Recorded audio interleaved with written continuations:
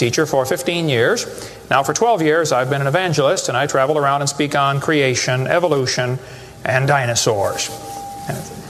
Honor to be here in Coeur d'Alene, Idaho. My first time to preach in your city. How many have been to one of my seminars before or have seen one of the tapes before? Oh, quite a few, okay. How many have not? And how many do not understand the question so far? Okay, that's what I thought. Well, great. It's an honor to be here. I tell folks right up front before I get started too far, because I don't want anybody sneaking up on me, I believe the Bible is the infallible, inspired, inerrant Word of the living God. I believe it from cover to cover. I even believe the cover on mine. It says Kent Hovind. I believe that. And what I try to do in my seminars, I have three distinct goals. Number one, I want to strengthen your faith in the Word of God. Number two, if you're not saved, I'm going to try to get you saved. I'm after you. I'll tell you right now, I'm after you. Okay. Number three, if you're saved and you're not doing much for the Lord, then I'm going to try to make you uncomfortable. Everybody ought to find something to do for the Lord, okay? The worst of you could serve as bad examples, if nothing else. But you can all find something to do for the Lord. All right, this is not my wife. This is just a picture of her. We live in Pensacola, Florida. I've been there 12 years. We have 3 kids, one of each. My kids are, at this time, 21, 22, 23, a year and 2 weeks apart. We call that family planning where I come from. Got the 2 boys married off now, and as soon as I find someone to take over payments on my daughter, I'm going to be home free. So that's the plan. One of my hobbies for many years, I have been collecting science books. I like science. And you can ask any of my kids or ask my wife, when I get bored, which isn't too often around our place, I just read science books. I like science. Taught it for 15 years. Even though I'm not teaching it anymore, I still like to study. It's so many neat things to learn. And there's an awful lot of good science in these books. But folks, there are some lies in our science books. I'm not against science. I'm not against schools. I'm not against teachers. My brother's in his 34th year teaching public school. My mom retired from teaching public school. There's an awful lot of good, godly teachers in the system. But there's some poison in these books. We're going to cover some of that tonight. Richard Dawkins, who hates creationists, said, "It is absolutely safe to say that if you meet someone who claims not to believe in evolution, that person is ignorant, stupid, or insane, or wicked." Well, Richard, I'll send you a copy of this tape, because I'm going to show you 100 reasons why evolution is so stupid. We need to define a few terms, okay? According to the dictionary, stupid means lacking normal intelligence, foolish, silly, a stupid idea, dull and boring. I think evolution is stupid. Now, my mama used to get mad at me when I used that word, so it's a little hard for me, but Bill said, "Brother Hovind, I want you to preach on 100 reasons why evolution is stupid." Okay, Bill, well, you asked for it, so here goes, all right? Let's define some other terms now. The word evolution has at least 6 different meanings, and I've done 58 debates now, and if you're going to get into a debate on evolution with anybody, you better first define what you're talking about, because this is a very slippery term, okay? First, we have cosmic evolution. That would be the Big Bang. There is no evidence whatsoever for that. We'll get into that in just a moment. Then we'd have to have chemical evolution. See, the Big Bang supposedly made hydrogen. Well, how did we get 92 elements, plus the synthetic ones? I mean, how did the chemicals evolve? They don't talk about that much, but that would have to happen. Thirdly, we'd have to have stellar and planetary evolution. Did you know the stars would have to evolve? There's an awful lot of stars out there, folks, but nobody's ever seen one form. There's enough stars out there that everybody on Earth can personally own 2 trillion of them. We've never seen one star forming. We see them blow up from time to time. It's called a nova or a supernova. We've never seen one form. One professor told me one time, he said, "Well, we calculated in the laboratory that if 20 stars explode near each other, it'll produce enough energy to make a brand new star." I said, "Well, that's brilliant. You got to lose 20 to gain 1. You ought to run for Congress. You could help those guys borrow their way out of debt." Man, first place, that's all theoretical. We've never seen it happen, okay? And I think it is scientifically impossible. See, then we'd have to have organic evolution. That would be the origin of life. How did life get started from non-living material? Now, according to the evolution theory, that would have to happen somewhere along the line, long ago and far away. Life had to come from non-living material. And yet, we've never seen that happen. There is no evidence that it can happen. We'll talk about that in a minute. Fifthly, we would have macroevolution. That is where an animal changes into a different kind of animal. Nobody's ever seen a dog produce a non-dog. But the evolutionist believes a dog came from a rock. if you go back far enough in time, 4.6 billion years. Finally, we have microevolution. Now, I don't like this word, okay, because it gets people confused. I think we ought to just call it a variation. But microevolution happens, folks. That is a fact of science. Animals produce a variety of offspring, but it's always the same kind. The first 5 definitions of evolution are stupid.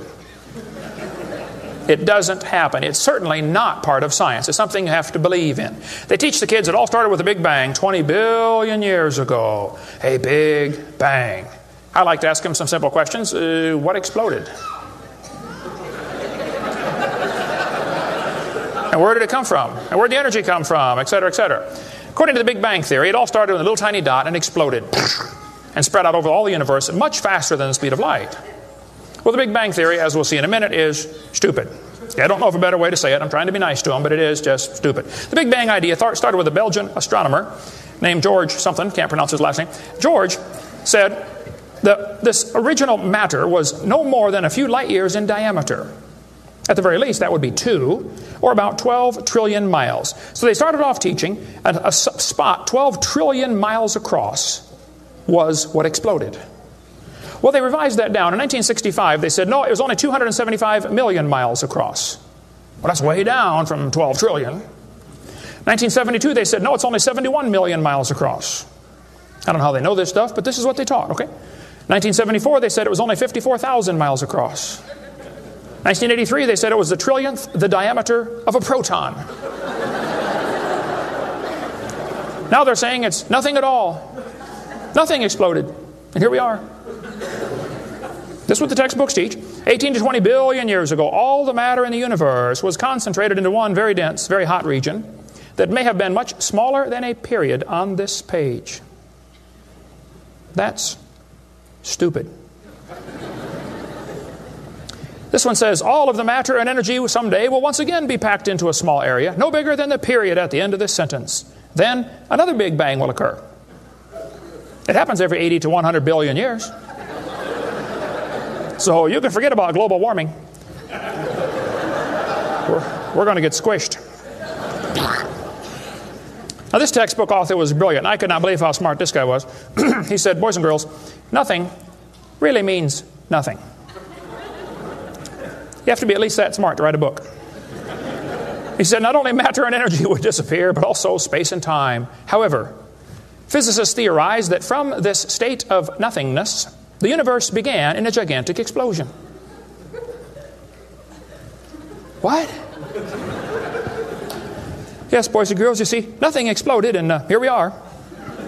Now, who can argue with logic like that? Man, they even put this in major science journals like Scientific American. This fellow said, the observable universe, that would be us, could have evolved, there's that word again, you got to watch that one, okay, 6 meanings, from an infinitesimal region. In the Greek, that means a dot. It's then tempting to go one step further and speculate that the entire universe evolved from literally nothing. They call that science and put it in a science book. I would call that stupid and put it in the garbage. This is what the books teach. I collect them. I've got hundreds and hundreds of these books from countries all over the world, clear back from 1890s up until the 2001 textbooks. They're teaching this kind of stuff, folks. This one says, all the matter in the universe was drawn into this little tiny dot. And it spun faster and faster. This is what they teach the kids. Some kids doing this for homework tonight, right? It spun faster and faster. One day, it exploded. Big Bang. I was talking to a professor from Berkeley one time. I was sitting on the airplane next to a professor from Berkeley University. I don't know if you folks here in Idaho ever heard of Berkeley or not. But Berkeley is not a Bible college. So we got talking about the Big Bang, and he said he believed in the Big Bang Theory. I said, yes, sir, I figured that. You have to teach it at Berkeley. I said, tell me, sir, how did the universe get here?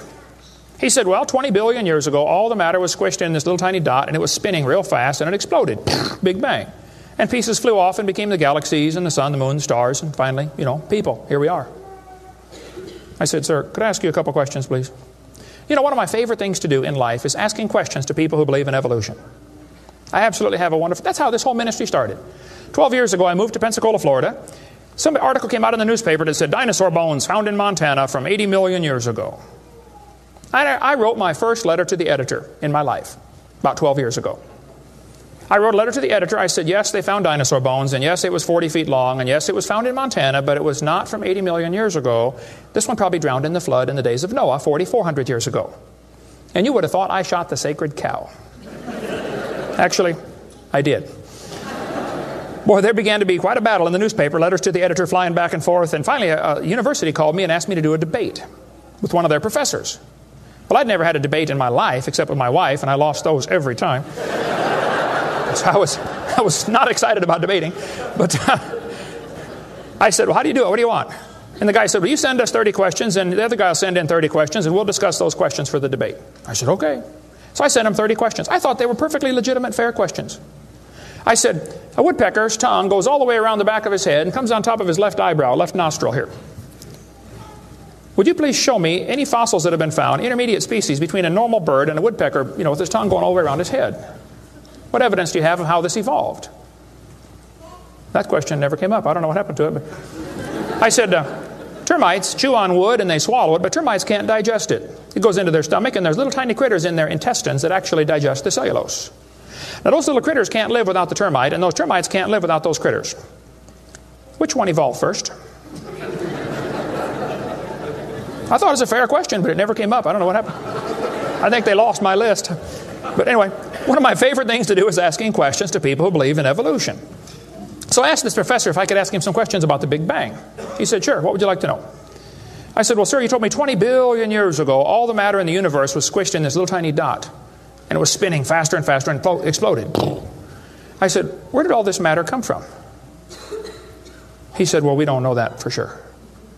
I said, okay, now, sir, hold it. If I told you that I believe about 6,000 years ago God created the heaven and the earth like the Bible teaches, you're going to say, and where did God come from? And I don't know. But you said 20 billion years ago there was a Big Bang, and you don't know where the dirt came from. So basically, I believe in the beginning God, and you believe in the beginning dirt. Don't tell me my theory is religious and yours is science. Oh, no, sir, they're both religious. The news media tries to make it look like it is religion versus science. I did a debate in El Paso, Texas here recently, and the news media wrote an article. They said, religious and scientific leaders debate evolution. What is the unspoken message in that title? What are they trying to imply? Can you catch that? They're trying to imply that evolution is part of science, aren't they? No, evolution is a religion. Actually, both creation and evolution are inherently religious. These two timelines is the same information right here. I'll be referring to that throughout the seminar here. I cover this thing all the time. The Bible teaches about 6,000 years ago, God made everything. 4,400 years ago, there was a big flood that destroyed everything. 2,000 years ago, Jesus came. Here we are today, waiting for the Lord to come back in about 5 minutes. This is the Bible view of history. On this chart, 1 inch is 150 years. That's a long time. The 20 billion year chart on the bottom is a very different scale. But see, both views, creation and evolution, are inherently religious. You have to believe in creation or believe in evolution. The difference between the two, though, is very simple. The evolution religion is tax-supported. That's the difference. By the way, if I was to make that bottom chart the same scale as the top chart, the bottom chart actually needs to be 2,100 miles long. That's from Pensacola to Portland, Oregon. I don't want to carry a chart that big, so I made a new scale for the other one, okay? If they want to believe it happened long ago and far away, they're welcome to believe that, but that's not science. Evolution is a religious worldview, and I think it is stupid. So I asked the professor, where did the matter come from? He said, I don't know. I said, well, sir, would you please tell me where the laws came from? The universe is run by laws, gravity, centrifugal force, inertia. Who gave the laws?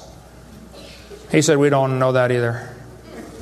I said, sir, could you tell me where the energy came from? You know, it takes energy to make a big bang. Who bought the gas to run this machine anyway? He said, we don't know that either.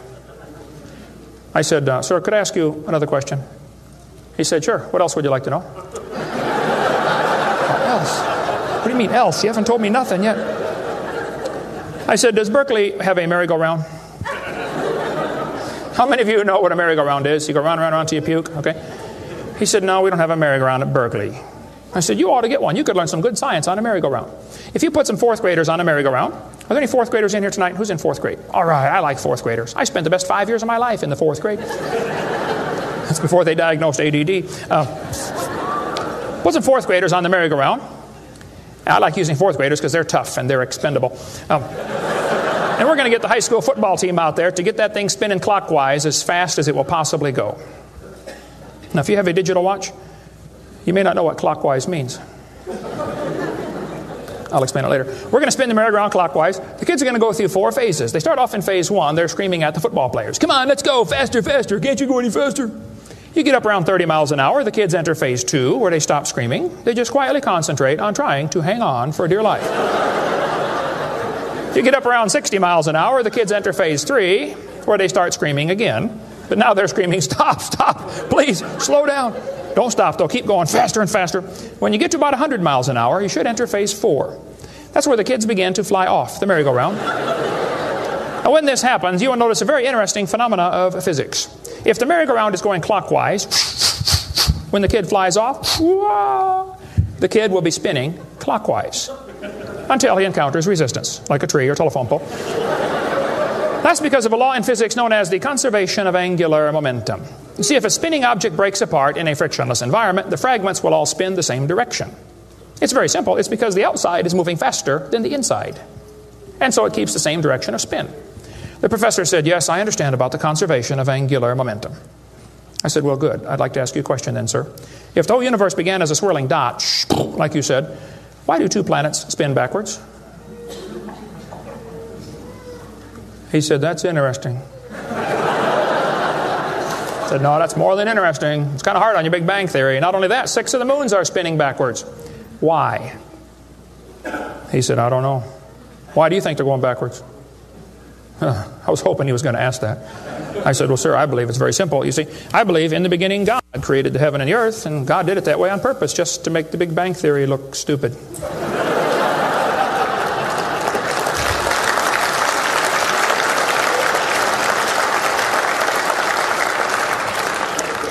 I do believe in the Big Bang, folks. I really do. The Bible teaches the Big Bang. 2 Peter 3:10 says, the heavens shall pass away with a great noise.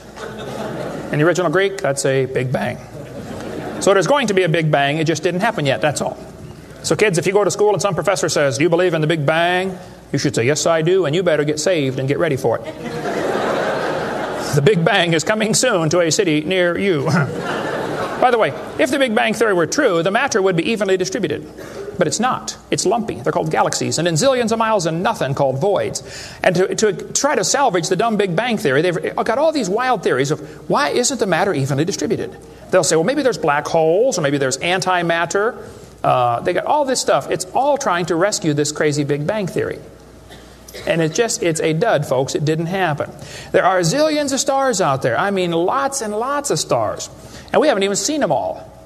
If star births, they ought to at least equal star deaths, and they don't. We see a star blow up about every 30 years. It's called a nova or a supernova.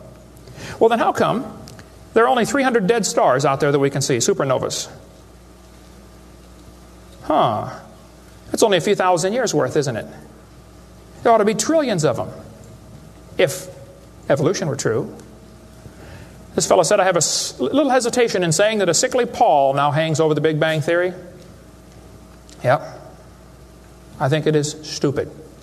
Now, if you want to believe it, that's fine. I don't care what anybody believes. That doesn't bother me. But see, the problem is they want to use my tax dollars to teach that to your kids in our schools. And that's where the problem comes in. Okay? If you want to believe in the Big Bang, just enjoy yourself. But keep your religion at home. Okay? Because it is a religion. Then they tell the kids the earth formed from a hot molten mass 4.6 billion years ago. This is part of the theory, and it's in all the textbooks. 4.6 billion years ago, earth cooled down, formed a rocky crust. I think that is stupid, and I'll show you why. Was the earth ever really a hot molten mass? 4.6 billion years ago, and it cooled down. This textbook says, as earth formed, the surface was like the moon. There were hot pools of bubbling lava. I don't think so. My Bible says the Spirit of God moved upon the face of the waters. So the earth was not created a hot molten mass. It was created under water, which means it has to be less than 212 degrees Fahrenheit or 100 degrees centigrade, or it wouldn't be water, it'd be steam. So the earth was never a hot molten mass according to Scripture. Then when you look in the granite rocks, you find little tiny halos made of polonium. Now these polonium halos are absolutely amazing. Robert Gentry, a friend of mine from Knoxville, Tennessee area, he has been studying radiopolonium halos for a long time. I met him back in the year 2000 and went down to his laboratory, and I got to see some of the halos through the microscope. These little polonium halos are interesting because they have a half-life of less than a few minutes. If the rock was hot, when the radioactive polonium decayed and sent out the little particles and made the halo, it would melt away. Like at 4th of July, they shoot fireworks up.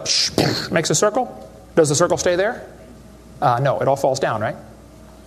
There are probably none up there now from the last 4th of July, are there? You'd have to freeze the whole atmosphere to keep that sphere in place. This polonium would have to be decaying in a rock that is already solid.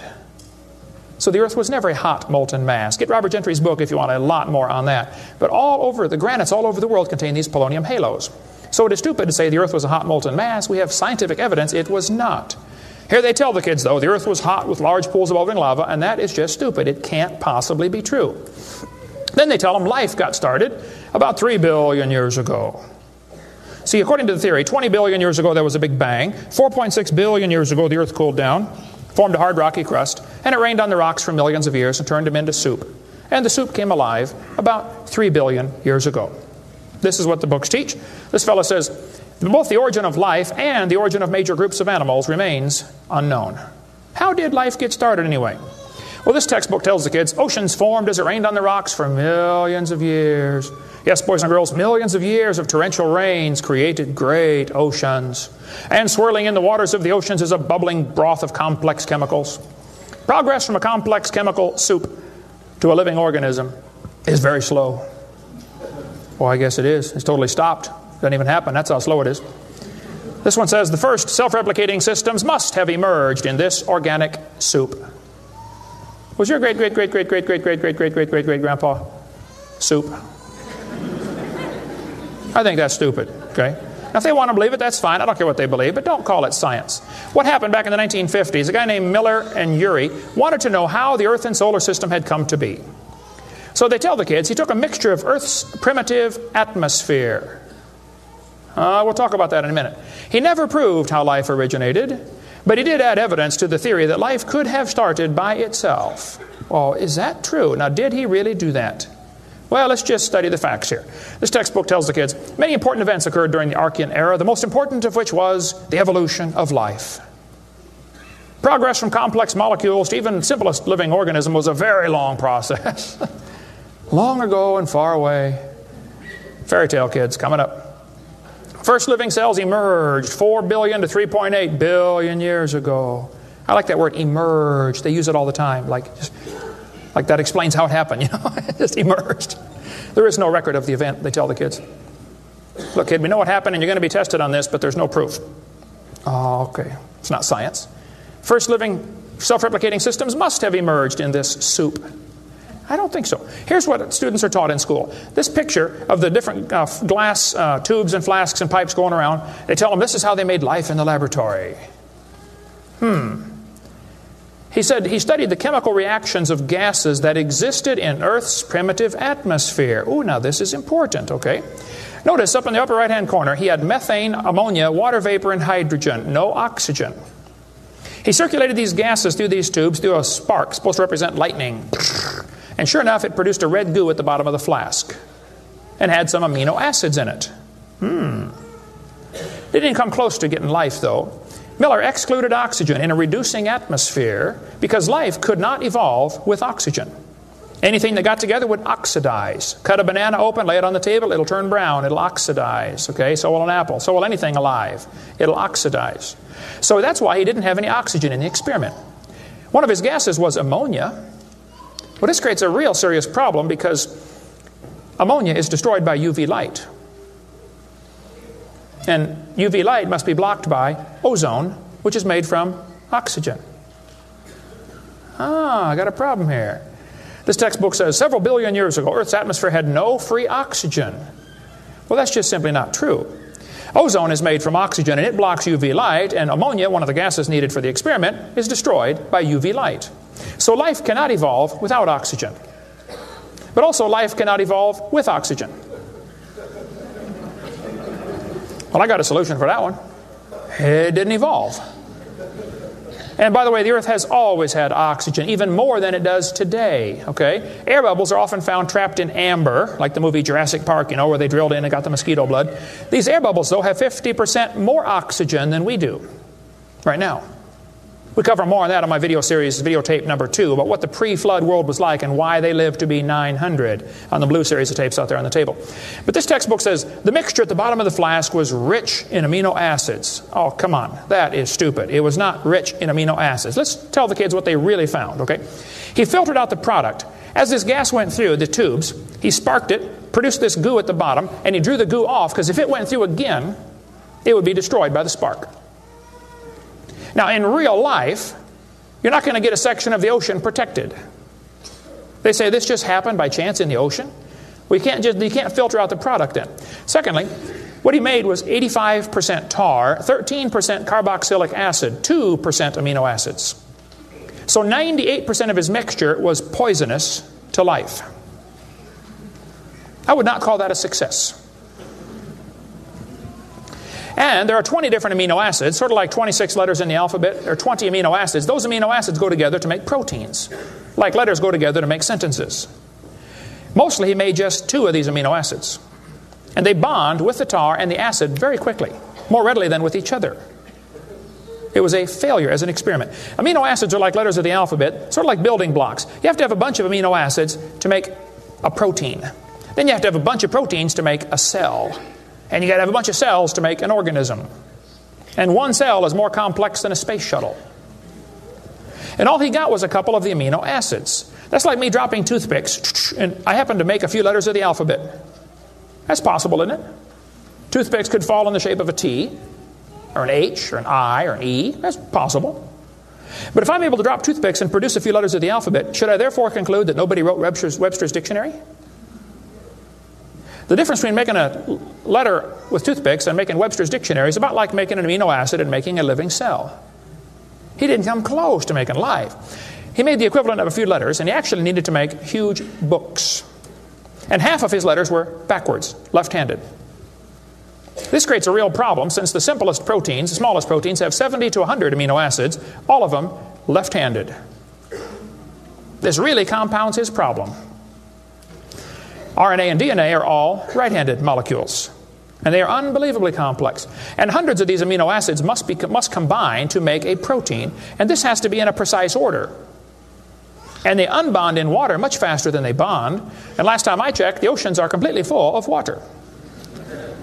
So Brownian motion is going to drive them away from each other, not together. It just isn't going to work. He did not make life in the laboratory. But they tell the kids, he showed how life could have started by itself. Oh, that is just a stupid, okay? That's a lie. He did not show anything of the kind. And every experiment since then has made the problem worse. They're finding more and more things that just couldn't happen. Don't call that science. But they tell the kids, 3 billion years ago, life appeared on Earth. Asked me to speak at this college in Boston one time. This preacher called all the colleges and universities around Boston and said, would you like to have Kent Hovind come speak at your college? Finally, one professor said, yes, he can come speak at our school if our professors can ask him any questions they want, because we want to show our students how dumb these creationists really are. So the preacher called me and said, Brother Hovind, would you like to speak at this college and let them make fun of you for a couple hours? I said, I would be honored. So I showed up. There were 6 professors and all their students. I felt like Daniel in the lion's den. I got my charts out and I said, now folks, I believe the Bible. Nobody cheered. I said, I believe about 6,000 years ago God made everything. The world's not millions of years old. 4.6 billion years ago, there was a big flood. I'm sorry, 4,400 years ago, there was a big flood. Not 4.6. And 2,000 years ago, Jesus came and I gave them the basic Bible story, okay? Then I told them what they believe. Because most of them don't know what they believe. You have to tell them. You guys believe 20 billion years ago there was a big bang where nothing exploded and produced everything. 4.6 billion years ago the earth cooled down, made a hard rocky crust. It rained on the rocks for millions of years, turned them into soup, and the soup came alive 3 billion years ago. And this early life form found somebody to marry. Boy, now that's a good trick. And something to eat, of course, and slowly evolved into everything we see today. One professor was getting kind of upset about this time. I seem to do that to them. He said, Mr. Hovind, there are hundreds of varieties of dogs in the world. I said, yes, sir, you're right about that. He said, "You mean to tell me that you believe all these dogs came from 2 dogs off of Noah's Ark? You expect me to believe that?" Ha, ha, ha. I said, "Sir, would you look at what you're teaching your students? You're teaching your students that all the dogs in the world came from a rock."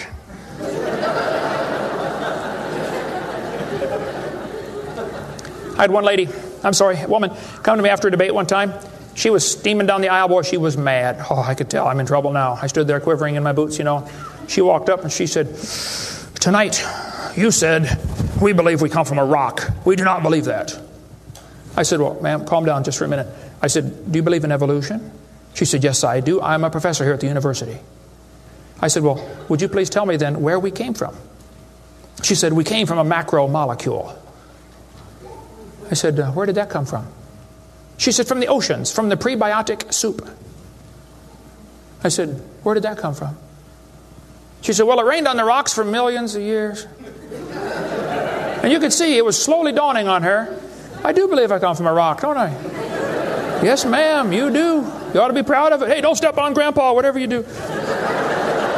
Look, that's stupid, okay? There's no kind way to say it. There's a great book dealing with some of the flaws in the Miller experiment. If you want more on that for your kids to study out there on the table, get the book Icons of Evolution. Then they tell the kids that these plants and animals, not only did life evolve from non-living material, then this life had to learn to reproduce itself. Why would any organism want to reproduce more of its own kind when that's only going to increase competition for the food supply? Why didn't they instead evolve the ability to live forever and be happy? Huh? You ever think about that? I was in a debate one time, and we had question and answer time at the end. The student stood up and he said to the evolutionist, he said, "Sir, how did male and female evolve?" The professor got up and he said, "Well, that is a giant mother may I step in the evolution story." A mother may I step? This is science. Wow. So according to them, for the next few billion years or hundreds of millions of years, life learned to produce something other than its own kind. Of course, today everything only produces its own kind, but they say long ago and far away, they were able to do something different. Textbooks will say we started like a bacteria and slowly evolved to a human. I think that's stupid. But if you want to believe that, that's perfectly fine. Those trees of life that they put in the textbooks for your kids are a bunch of nonsense. And even evolutionists will admit that. Stephen Jay Gould, the Marxist professor at Harvard University, he says that evolutionary trees that adorn our textbooks are not the evidence of fossils. It's only inference. We infer, we imply, we hope it happened this way. This textbook says, all the many forms of life on Earth today are descended from a common ancestor. What? You mean the birds and the bananas have a common ancestor? Isn't that what he says?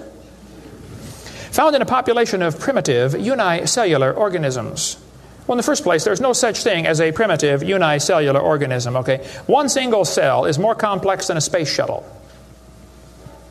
There's no such thing as a primitive single-celled organism. We talk about that on video number 4 of our series.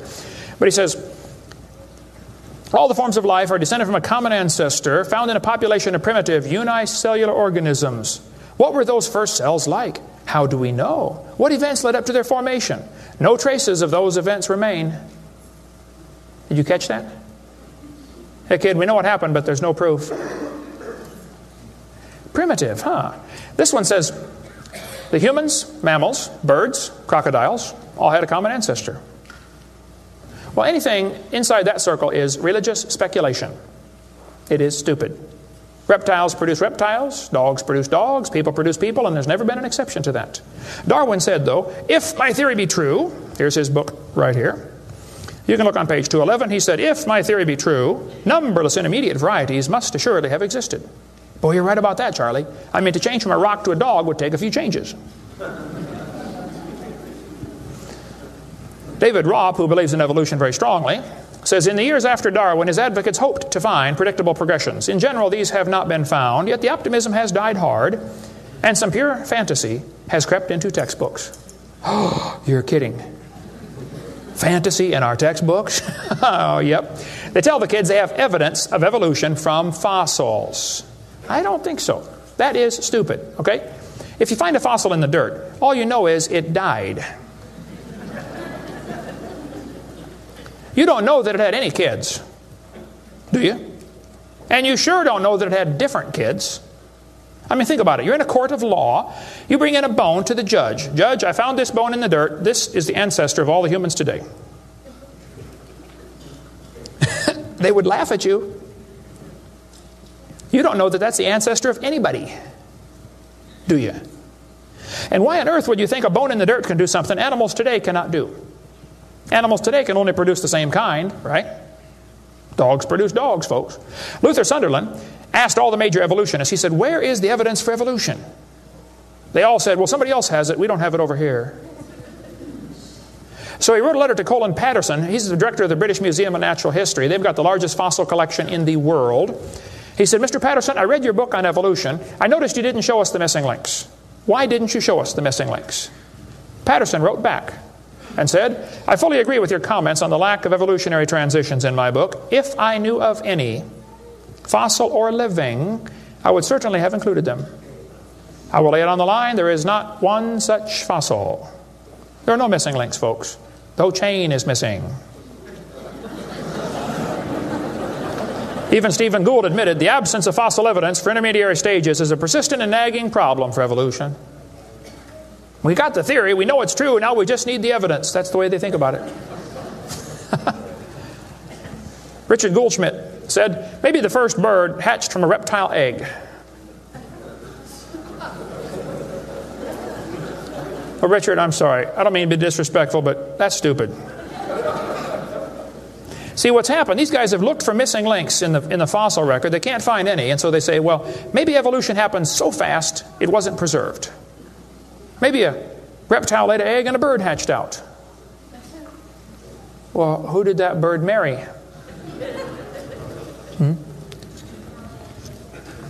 There's only about a zillion differences between a reptile and a bird. We'll get into that later sometime if we get time. But if they want to believe that, that's perfectly fine.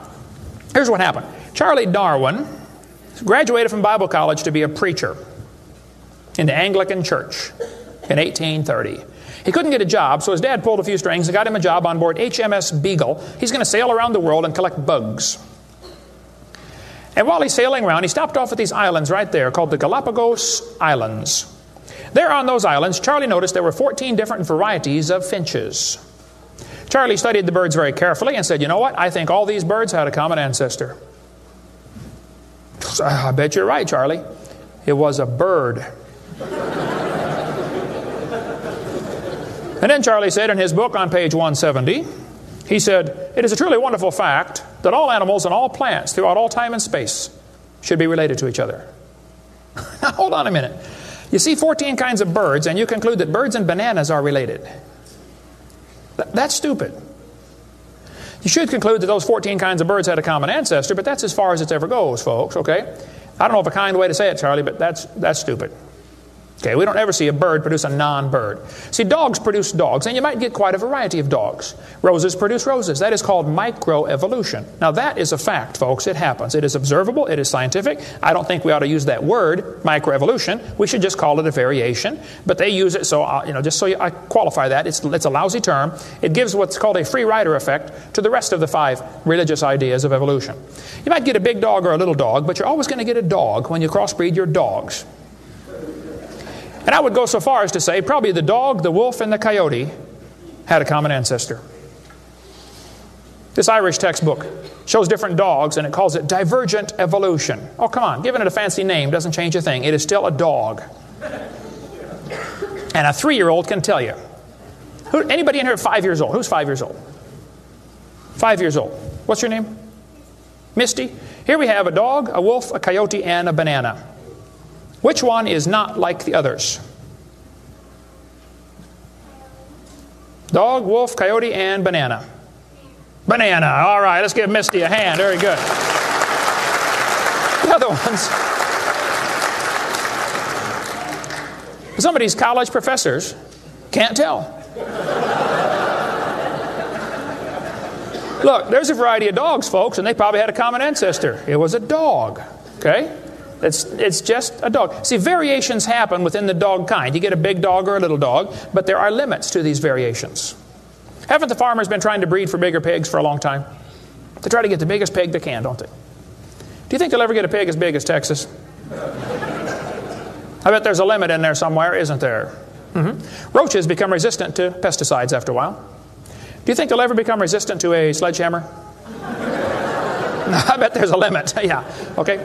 They still produce the same kind of plant or animal. That's not evolution. That's just a variation of the same kind, okay? And the information for that variety was already present in the gene pool. No new information is ever added. The dogs or the pigs don't learn to fly or become pink. Okay, there's no new information added, just scrambled information. And the gene pool of the new variety is now more limited than before. Somebody spent years crossbreeding dogs to develop a Chihuahua.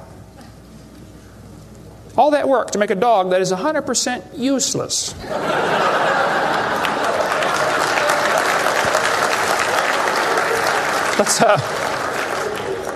Let's turn all the Chihuahuas in the world loose back into the woods. How long would they last? They'd run up to the wolf. Yep, yep, yep, yep, yep. Crunch. Go ahead, make my day. A useless dog. Genetic information was lost when you got your variation. It wasn't added. You might have selected a certain slice of the gene pool with small dog, quick characteristics, but you didn't add anything.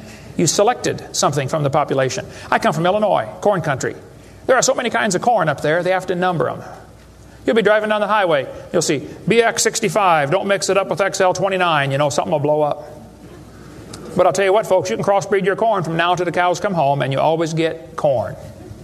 You will never get a hamster or a tomato or a whale to grow on that corn stalk, okay? It won't happen. There's a variety of cows, and they probably had a common ancestor. It was a cow. Variety of horses, no question. Probably the zebra and the horse had a common ancestor. But the kids are going to be taught in school tomorrow in your town that the horse used to have 4 toes. Well, there's some things they don't tell the kids about this Eohippus to Equus series, which has been proven wrong 50 years ago, but still is in your textbooks right here in this town. They don't tell them the original so-called horse is the size of a fox. It was a meat eater and had 18 pairs of ribs. The next one had 15 pairs of ribs. A couple of trips through the buzzsaw did that. And then it miraculously grew back 19 pairs of ribs as it evolved, and then back to 18. They also don't tell them the whole thing's been proven wrong a long time ago. Like this guy says in the biology textbook, other examples like the gradual evolution of the horse have not held up under close examination. That's a polite way of saying it's proven wrong, okay? This G.G. Simpson back in 1950 said the example of the horse family has been unintentionally falsified. They knew 50 years ago this was false. Why did they keep that in your textbooks? This whole thing was made up by Othniel C. Marsh in 1874. He picked animals from all over the world and put them in order the way he thought it might have happened. They were never found in that order. Modern horses are found in the same layers as the so-called ancient Equus or Eohippus horse. They're found in the same layer. So it can't be the ancestor, that's for sure. The ancient horse is nothing but a Hyracotherium, which is still alive today. By the way, the ribs, the toes, the teeth are very different in these animals. In South America, the fossils go exactly backwards. Instead of 3-toed to 1-toed, it goes 1-toed to 3-toed in the fossil order. They won't talk about that much, but you check it out. That's a fact, folks. They're never found in the order presented in the textbooks. 3-toed and 1-toed gray side by side. Plenty of information on the internet about that. Tulsa Zoo finally took out their display because so many folks complain, why do you have this horse evolution display in the zoo? It's been proven wrong 50 years ago. Take it out. And you folks ought to get together with your school board and say, look, on page whatever it is, 952 of our textbook, it says the horse evolved from a 4-toed ancestor. Let's cut this page out. If you had a page in your textbook teaching the kids the earth was flat, would it be okay to demand that that page be removed? You don't have to buy a whole new book. Just cut the page out. It won't cost the school anything. How many of you would volunteer to help cut the pages out and bring your own scissors? See? Won't cost them a dime. And you send me your book and I'll show you which pages need to be taken out. I've read hundreds of them. I can find them like that. Free of charge. I'll donate my time. Peabody Museum still has the horse evolution on display. As I stood there, I've been there many times. It makes my blood boil every time I walk in that place. I'm standing there looking at this lie proven wrong 50 years ago while hundreds of kids come through in school groups. The kids are never told, well, this has been proven wrong, boys and girls. They asked the folks at the Tulsa Zoo before they took the display down, they said, why don't you take this display down? The zoo director said, we don't have the funding to remove it. I've got all the letters back and forth on that. Man, Folks, there's quite a variety of horses today, okay? There's big horses and little horses. I was in Baton Rouge, Louisiana a few months ago. Got to see where they raise the 30-inch tall horses. I mean, my dog's bigger than that. What do you do with a 30-inch horse? Look at it, I guess is about it. And they sell them for $10,000. Sucker born every minute, I guess. But one lady wrote me a letter and said, Mr. Hovind, we crossbreed zebras, ponies, horses, and mules. Not mules, the jackass. And we raise zonkies, zorses, zeonies. They cross every which way. Well, that's probably because they're the original same kind. No problem there. You want to see all the fatal flaws in the horse evolution story, get the book out there, Icons of Evolution. So then they're going to tell the kids, well, we have evidence for this theory. We think that one animal changed to another, and we can show evidence because many animals have similar forelimb structure. This is called the argument from homology. Well, what do they tell the kids? They'll say, boys and girls, you have two bones in your wrist, radius and ulna. And boys and girls, look at the whale's flipper carefully. Did you know the whale has two bones in his flipper, and they're called the radius and the ulna? Same as ours. Wow. Who named them, teacher? The whale? Think about it. But this is one of the evidences for evolution. They're going to say, boys and girls, comparative anatomy provides further evidence of evolution. The commonalities suggest that these and other vertebrate animals are all related. They probably evolved from a common ancestor. Well, duh. That's stupid, okay? Maybe they all had the same designer. Doesn't prove a common ancestor. By the way, the bones develop from different genes in these different organisms. They are not homologous organisms like they want you to believe. Similar design might prove the same engineer made the design. A lot of bridges in the world are kind of similar to each other. You can go compare, different suspension bridges around the world, Golden Gate Bridge and other bridges, and there's a lot of similarities. That doesn't prove one is the father of the other, or that a tornado put them up. No, it's a design that works good, okay? I discovered that the Pontiac lug nuts from a Pontiac will fit on a Chevy. They will. That proves they both evolved from a Honda 14 million years ago. No, the same engineers are designing these cars. Then they tell the kids about the geologic column. How many have ever heard that the different layers of the earth are different ages? They show the kids Grand Canyon. Yes, boys and girls, this one says, over millions of years, the Colorado River has carved the Grand Canyon from solid rock. I'm sorry, but that is stupid, okay? I'll explain why. Kids, you need to learn this. This is a very simple thing to learn, and you'll go through life much further than many of these professors go. Make yourself 3 columns. Facts are in the middle. It's a fact Grand Canyon exists. The evolutionist has an interpretation of that fact, and the creationist has an interpretation of the fact. Now, it's not part of the fact, it's an interpretation of the fact. The evolutionist says the canyon formed slowly by a little bit of water and lots of time. The creationist says, oh no, we think it formed quickly by lots of water and a little bit of time. It's a fact the earth has sedimentary layers. That's not a question. How did they get there? Well, the evolutionist says these layers formed slowly over millions of years. The creationist says, no, these layers are all from the flood in the days of Noah. Now, it seems like the professors are always trying to erase the line between their interpretation and the fact and make their interpretation part of the fact column, and it's not. And I think I can demonstrate Grand Canyon was not formed by the Colorado River. I was in a debate recently, and this professor said, Dr. Hovind, you're so stupid. Obviously, it took millions of years to form the Grand Canyon. I said, well, sir, I've seen Grand Canyon many times. I taught earth science for 15 years. I've studied it intensively.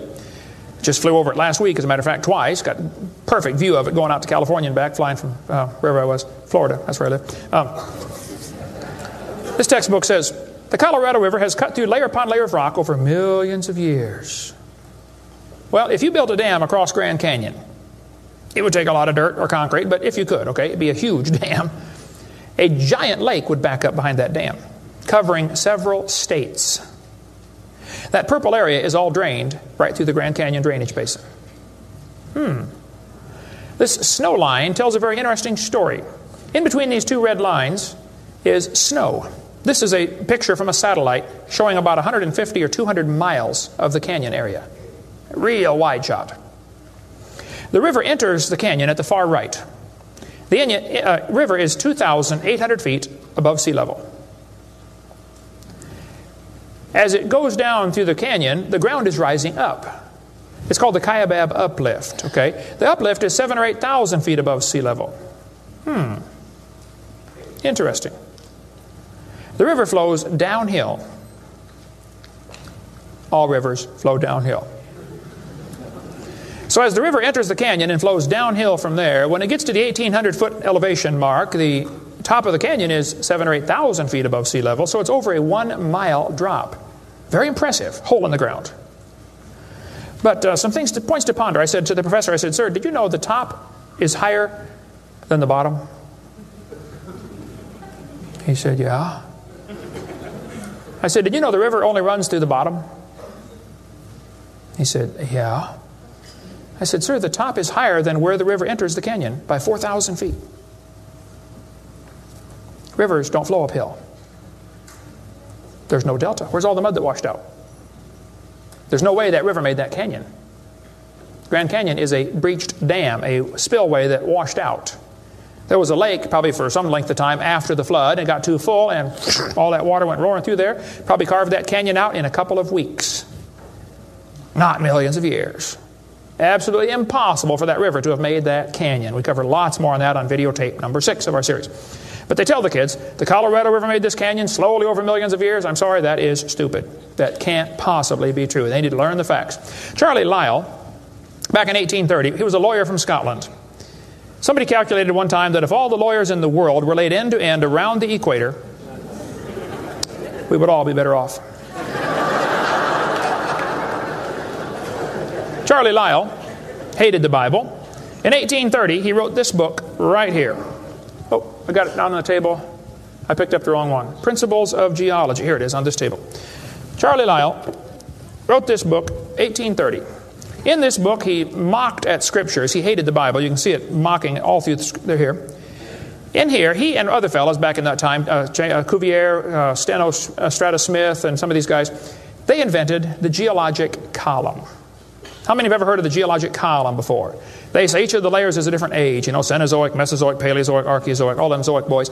And they gave each layer of rock a name, like maybe you saw the movie Jurassic Park, and an age, and an index fossil. This was done in 1830, way before there ever was a carbon dating or potassium argon dating or lead-208, lead-206, uranium-235, uranium-238. Didn't exist, folks.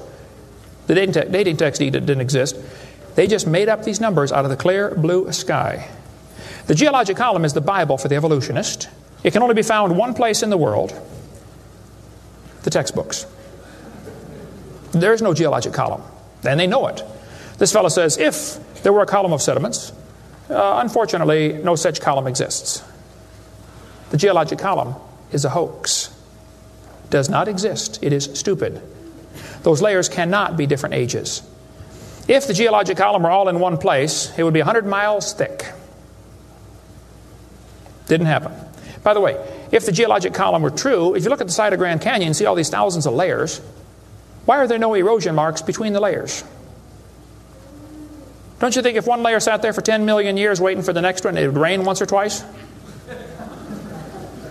No erosion marks between the layers. Interesting. Oh, something to consider anyway.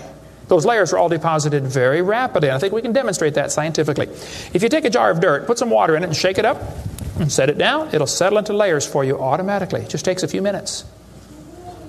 It's called hydrologic sorting. The gravels go to the bottom, and then the sands and the silts and the clays. It'll sort just like that, folks. Go home and do it with a jar. You'll see what I'm talking about. Years ago, I was preaching in Union Center, South Dakota. Union Center is right there. It's not even on the map. There are 40 people in the whole town. 38 of them came to church. I don't know where the other 2 were. But they showed up later, I guess. But the preacher said, hey, Brother Hovind, let's go down to Rapid City, South Dakota. They've got a museum down there with a bunch of dinosaur bones. I said, all right, I like dinosaurs. Let's go. So we all drove down to the museum. The guide met us at the door. He said, would you like me to give you a tour? We said, that would be great, sir.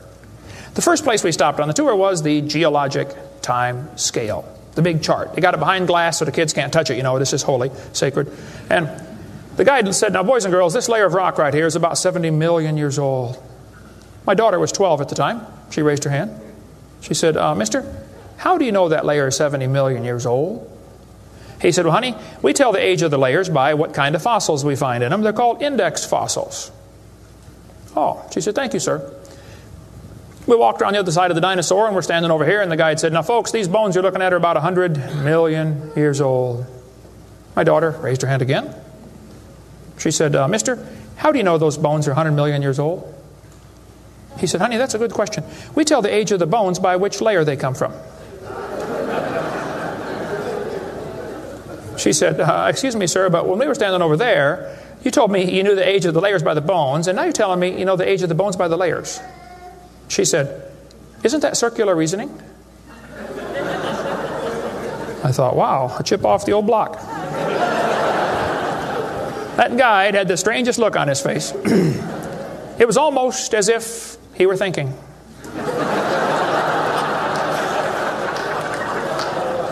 He looked at my daughter. He looked at me. I wasn't about to help him. I thought, wow, this is going to be good. I got to hear this. He looked back at my daughter. He said, you know, you're right. That is circular reasoning. I never thought of that before. Folks, geologic column is a joke. It doesn't exist. It's all based on circular reasoning. We can demonstrate that clearly. Get our video number 4 if you want more information on how it's all based on circular reasoning. I'll just give you a couple of quotes here. This guy says, the rocks do date the fossils, but the fossils date the rocks more accurately.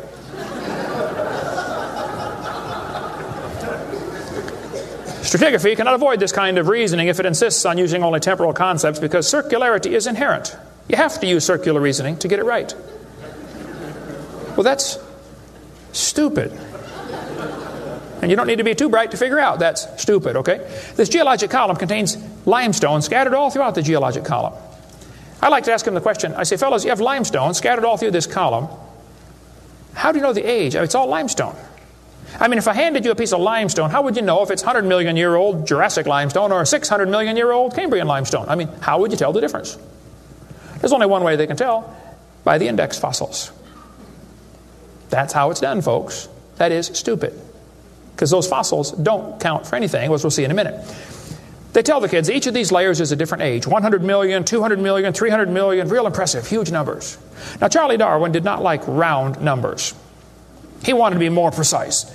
He said the Wealdian deposits are 306,662,400 years old. Now, okay, Charlie, I think that's stupid. Those layers are not different ages, folks. All over the world we find petrified trees standing up, running through multiple rock layers. Now, if you get a petrified tree standing up, running through different rock layers, I don't think it's smart to say those layers are vastly different ages. Petrified trees in the vertical position, they find them all over the world. Okay, here's one from Alabama. Come out of a seam of coal, through 20 feet of rock, into another seam of coal. They found about 3 dozen of them, I think, in that one little coal mine, one little area, while they're digging the coal out. Petrified trees standing up. Cookeville, Tennessee, they found a bunch of them. This one's 30 feet tall, standing up. Joggins, Nova Scotia is famous for their petrified trees standing up in the vertical position. All over the area there, folks. Those trees did not get slowly covered by the sediments over millions of years. They would rot and fall down. Sometimes the petrified trees are upside down, running through many rock layers. Scientists estimate at the bottom of Spirit Lake in Mount St. Helens, there are now 20,000 trees that were blown out by the volcano. Thousands of them are standing up in the bottom of the lake, already buried 15 feet deep in mud. None of them grew there.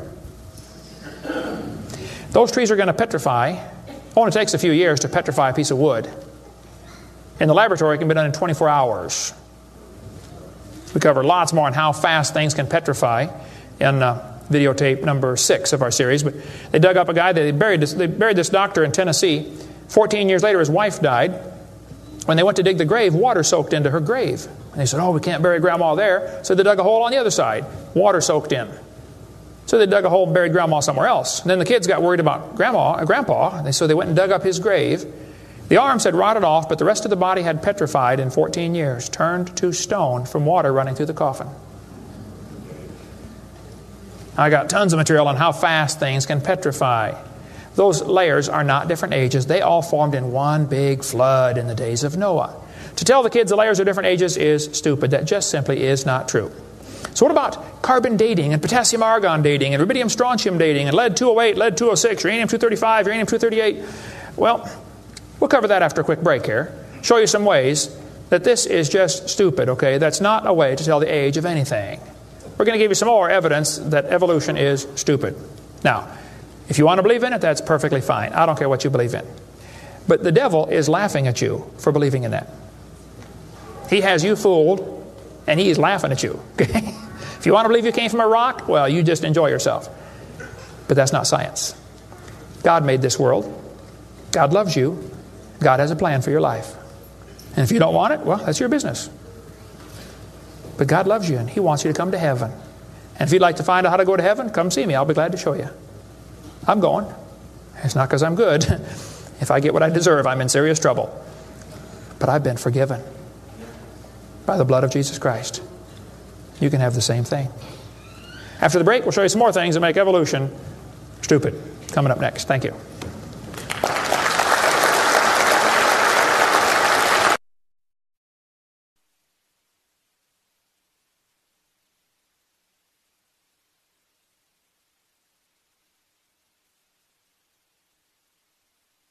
In the early 1950s, actually the late 1940s, they invented carbon dating. We're going to explain a little bit about radiometric dating and how it's supposed to work, and then show you that it does not work, okay? The Earth's atmosphere is about 100 miles thick, and we're also protected by a magnetic field. Radiation from the sun and from the stars, mostly from the sun, goes right through that magnetic field, some of it does, and hits the atmosphere and produces carbon-14. Carbon-14 is radioactive. Normally, carbon is atomic number 6, which gives it atomic weight of 12. But this nitrogen, which is right next door to carbon, gets struck by radiation and it turns it into carbon-14.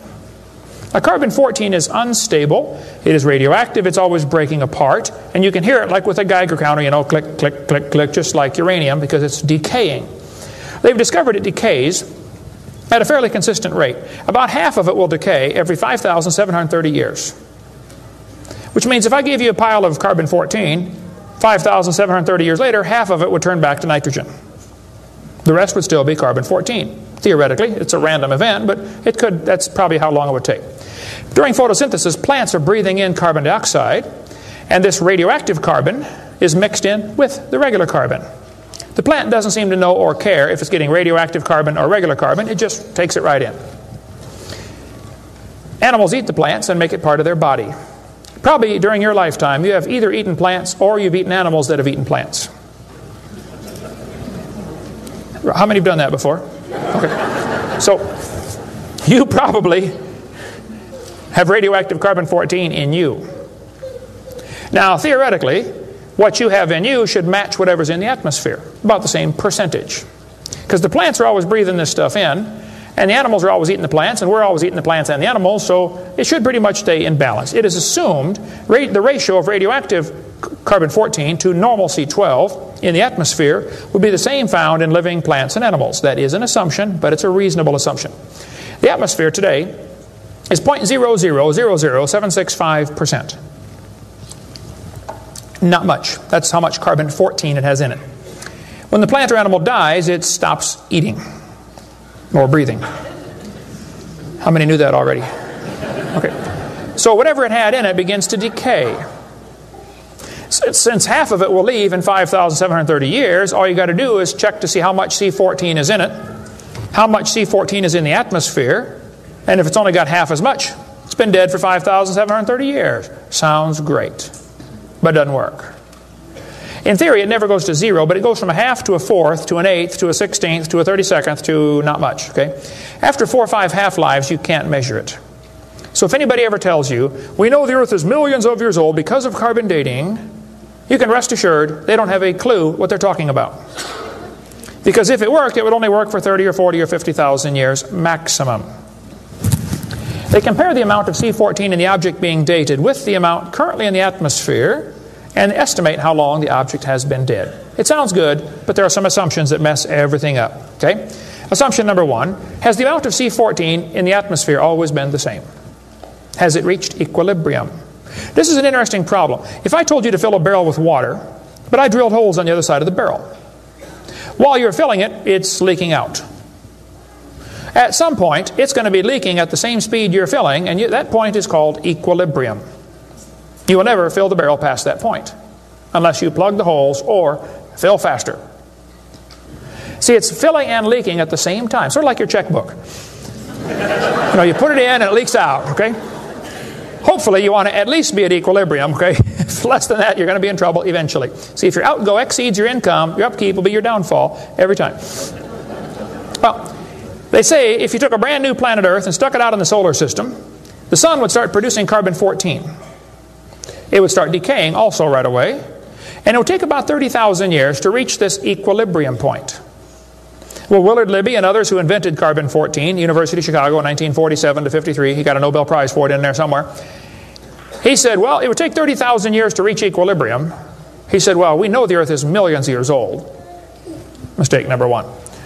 So we can ignore the equilibrium problem. Mistake number two. The Earth's atmosphere has still not reached equilibrium. There's more C14 now than there was 10 years ago, which proves the Earth is less than 30,000 years old, which I could have told them just from reading my Bible. See, if an animal is still alive, be it plant or animal, okay, it should have about 16 clicks per minute on your Geiger counter per gram. If it's 0 years old. Actually, 0 years dead. If it's getting only 8 clicks per minute, then it's 5,730 years old. If it's giving you 4 clicks per minute, it's gone through 2 half-lives. It's 11,000 years old. If it's 2 clicks per minute, it's 17,000 years old. This is how they date it. So if you're getting 2.5 clicks per minute, you just find the point on your graph and draw the line over and determine the age. Sounds real simple, but it doesn't work. If we had walked into a room and found a candle burning on the table, and I asked you the question, when was it lit? You say, I don't know, Mr. Hovind, it's burning when I got here. Okay, well then let's do some empirical science. Empirical science is things we can test and measure and observe and test. Not theoretical, I mean empirical. We can measure it and weigh it. Let's measure the height of the candle. Suppose the candle is 7 inches tall. Who can tell me when it was lit? Okay, nobody. Let's do some more empirical science. Let's measure the rate of burn. Suppose we determine it's burning an inch an hour. When was it lit?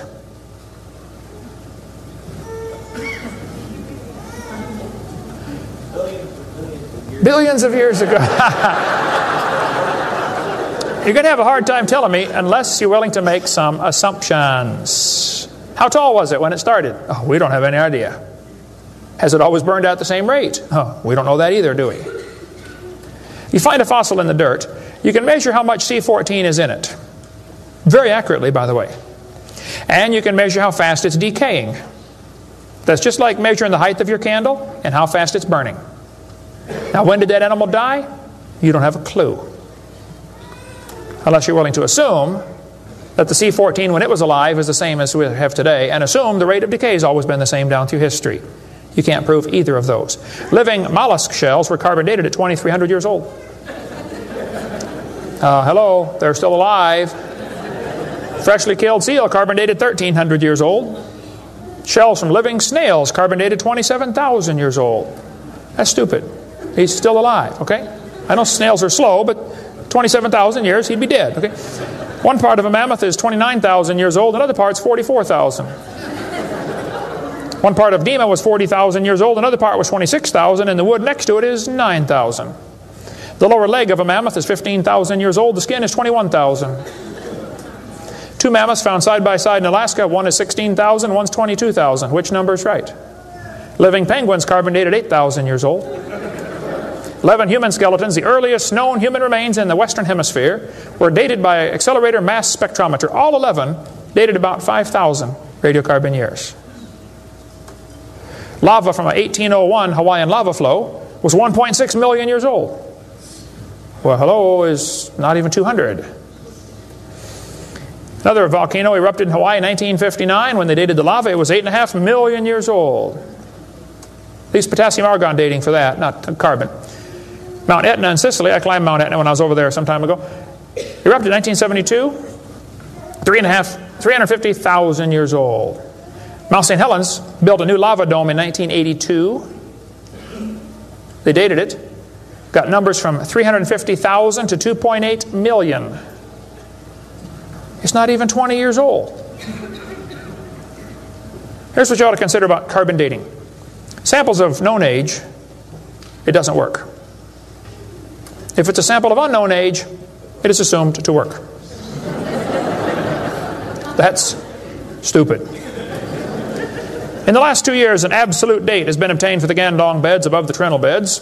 It has the very interesting value of 300,000 years, plus or minus 300,000 years.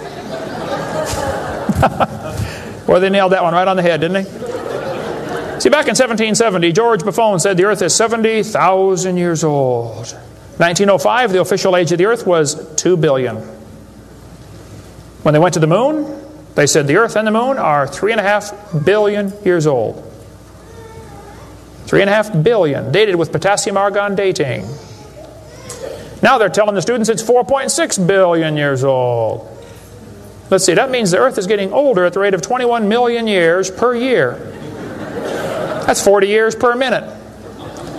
Aging rapidly, folks. That's stupid, okay? All they do is add more time to make the theory look more reasonable. Long ago and far away. And when you prove it couldn't happen, they say, well, it was longer ago and farther away. Then they're going to tell the students one of the evidences for evolution is embryology. Now, there aren't too many things about this whole theory that make me angrier than this, so I'm going to try to stay calm and cool and collected while we discuss this. Ernst Haeckel, an embryology professor at the University of Jena in Germany, loved evolution theory. When Darwin's book came out, Ernst Haeckel read that book the next year and said, wow, this is a great theory. All we need now is some evidence. 9 years later, they still had no evidence. So Ernst Haeckel decided to help Charlie out. He was an embryology professor, the study of animals before they're born. You know, the different embryos of all these different animals. He made drawings that were fake to make them look alike. The students are taught we have evidence from development. I don't think so. The similarity between early stages in development of many different animals helped convince Darwin that all forms of life shared common ancestors. Actually, Darwin considered this by far the strongest single class of evidence a class of facts in favor of his theory. This is stupid, folks. I'll show you. This textbook says, the human embryo growing in the mother has gills like a fish. Those little folds of skin are not gills, okay? Excuse me. Those little wrinkles under your chin when you're growing up later develop into bones in the ear and glands in the throat. They never have anything to do with breathing. I've seen folks that have 5 or 6 chins and they can't breathe through any of them but the top one. Those are not gill slits. Ernst Haeckel, though, said the turning point in his thinking was when he read Darwin's book, 1860. Haeckel took a drawing of a dog and a human embryo and he changed them to make them look exactly alike. His fake drawings looked almost identical.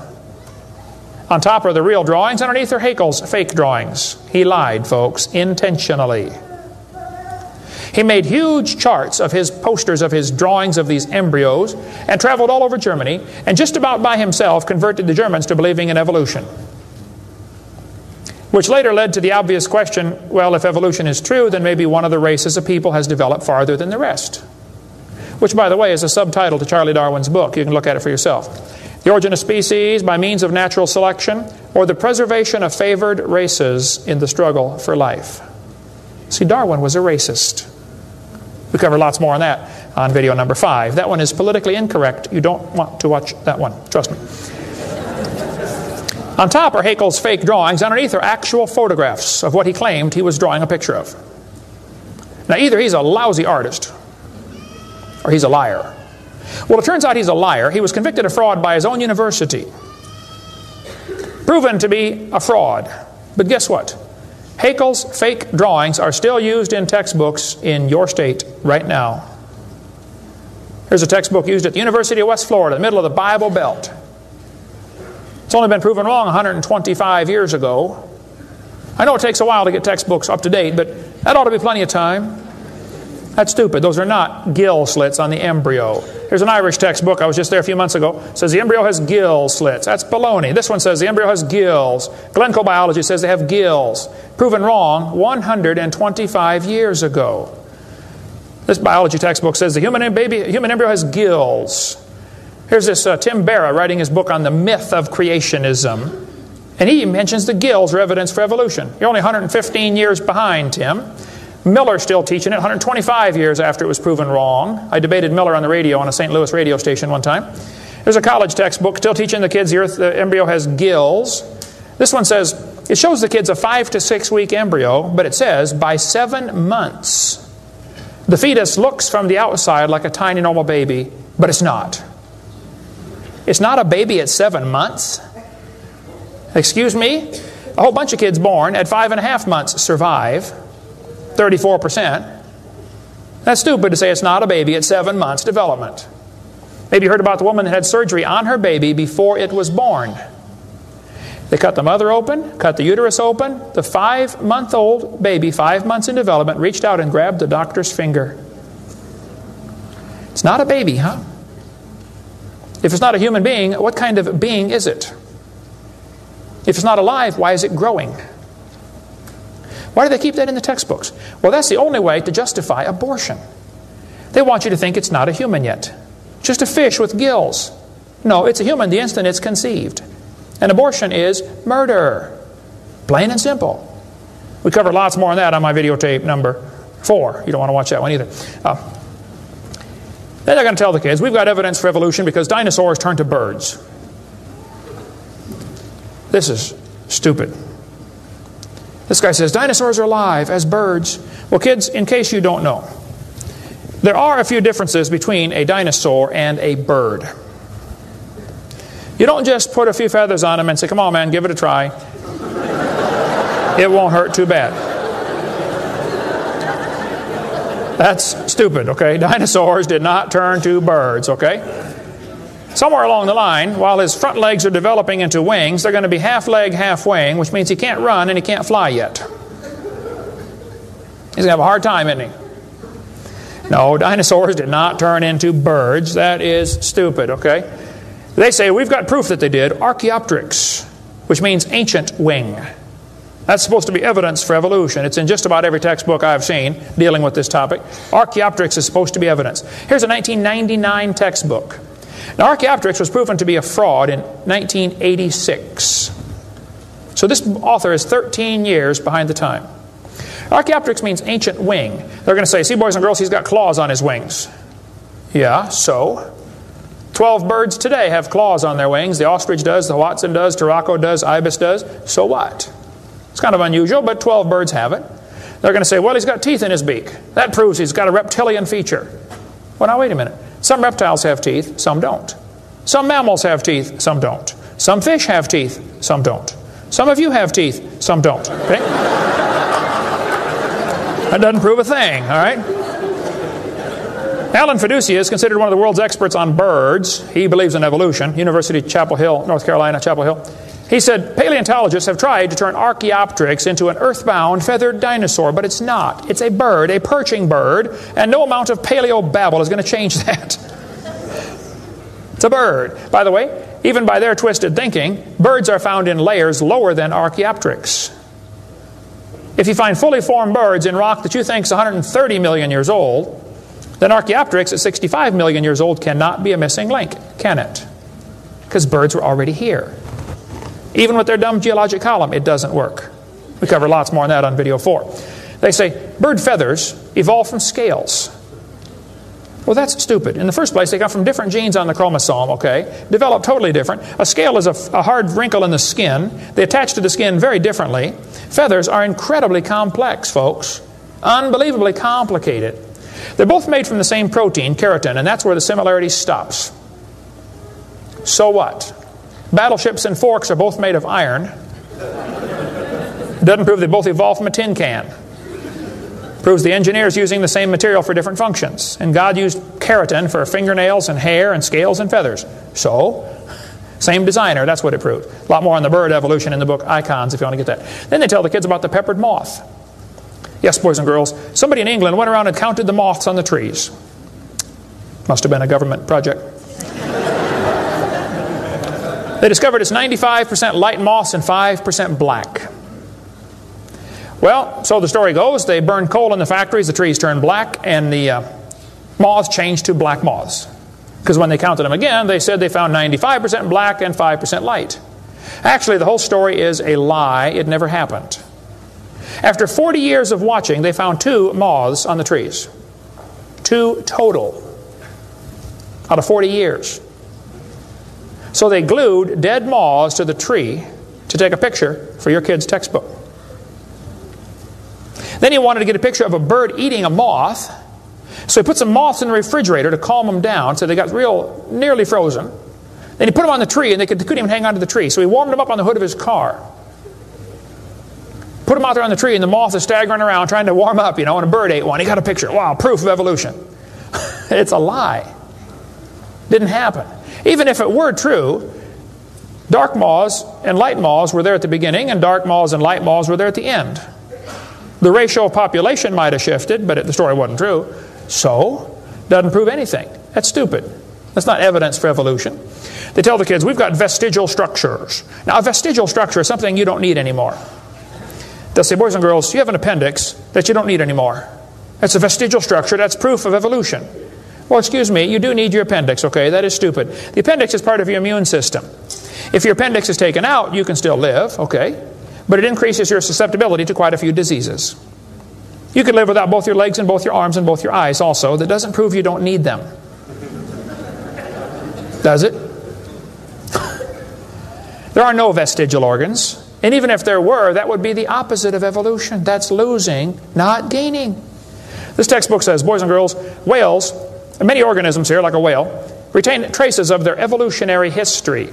For example, the whale retains pelvic and leg bones as useless vestiges. I'm sorry, that's not true. This one says, just imagine whales walking around. It's true. These little bones right there is what they're talking about. Just imagine him walking around. I can see it now, can't you? All you need is a good imagination and some LSD and you'll be able to see that whale walking in real life. This textbook says, the whale's pelvis is evidence of its evolution from 4-legged land-dwelling mammals. Well, that is stupid, okay? Those bones in the whale's abdomen are essential to hold muscles that support the reproductive system. Without those bones and those special muscles, the whales cannot reproduce. This has nothing to do with walking on land. It has to do with getting more baby whales. So the author that wrote this is either ignorant of his whale anatomy and should not be writing a book about it, or he's a liar trying to push a theory off on our kids. Here, this one says, whales once lived on land. Whales were not always sea dwellers. Modern whales show skeletal evidence of previous existence on dry land. Buried deep in a whale's hip muscles are 2 small bones, all that is left of the whale's pelvis and hind legs. That's stupid. The male and female bones are very different on whales. Check your whale anatomy and tear that page out of your book. Has no business being in there. This textbook says, humans have a tailbone at the end of the spine that is of no apparent use. I was debating a guy in North Alabama. He was the president of the North Alabama Atheist Association or something like that.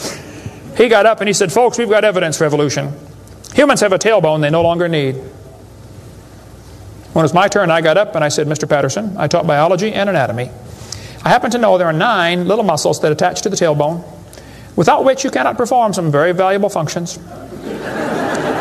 I will not tell you what they all are, but go read your Gray's Anatomy and you can figure it out. I said, however, Mr. Patterson, if you think the tailbone is vestigial, I, Kent Hovind, will pay right now to have yours removed. Bend over.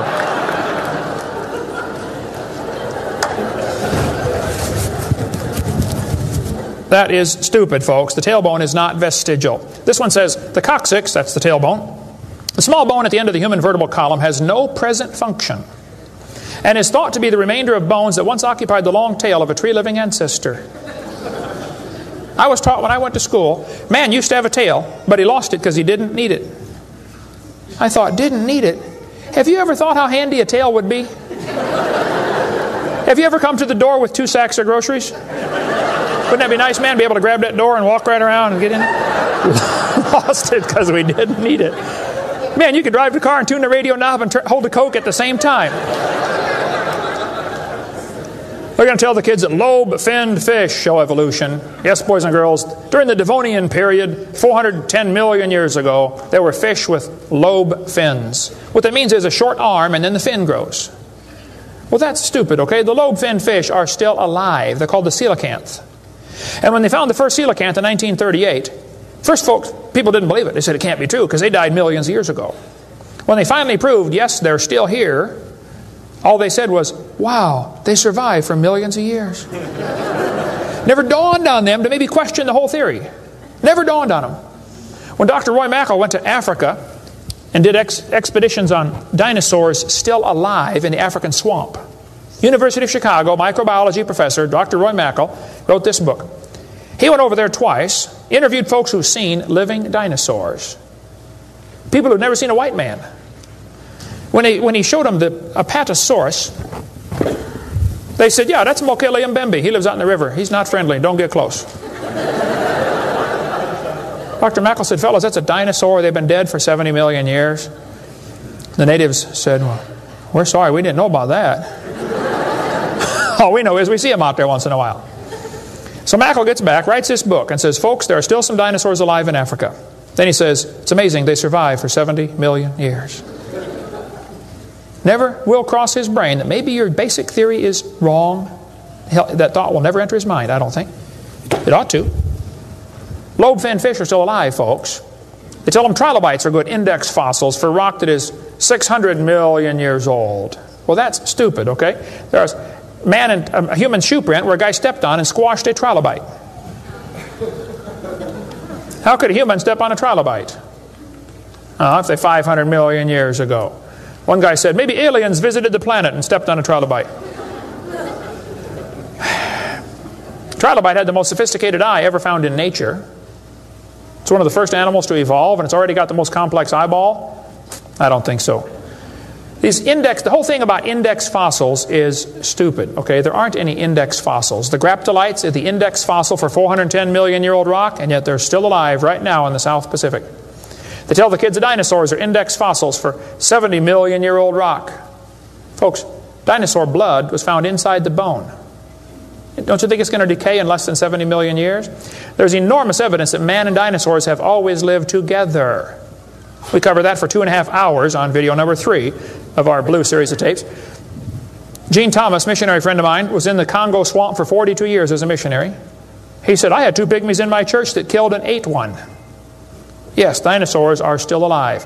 California, 1925, this thing washed up on the beach called California's Nessie. Laid there on the beach and rotted away. Here's a guy behind it with a rifle. In the front you can see the critter's head. Neck going off to the right. The neck was 20 feet long. One atheist wrote me a letter and said, Hovind, you're so stupid. Don't you know that was a whale? Show me any neck on a whale, would you please? No, I think dinosaurs have always lived with man. They were called dragons for most of history. People killed most of them. There could be a few still around. It wouldn't affect me at all, okay? I don't think there's a lot of them, but there could be a few still out there. They changed the name in 1841 to dinosaur. That's all that happened. And man exterminated most of them. They're mentioned in the Bible. We cover all that in video number 3. They're going to tell the kids, we've got evidence for evolution. It works by natural selection.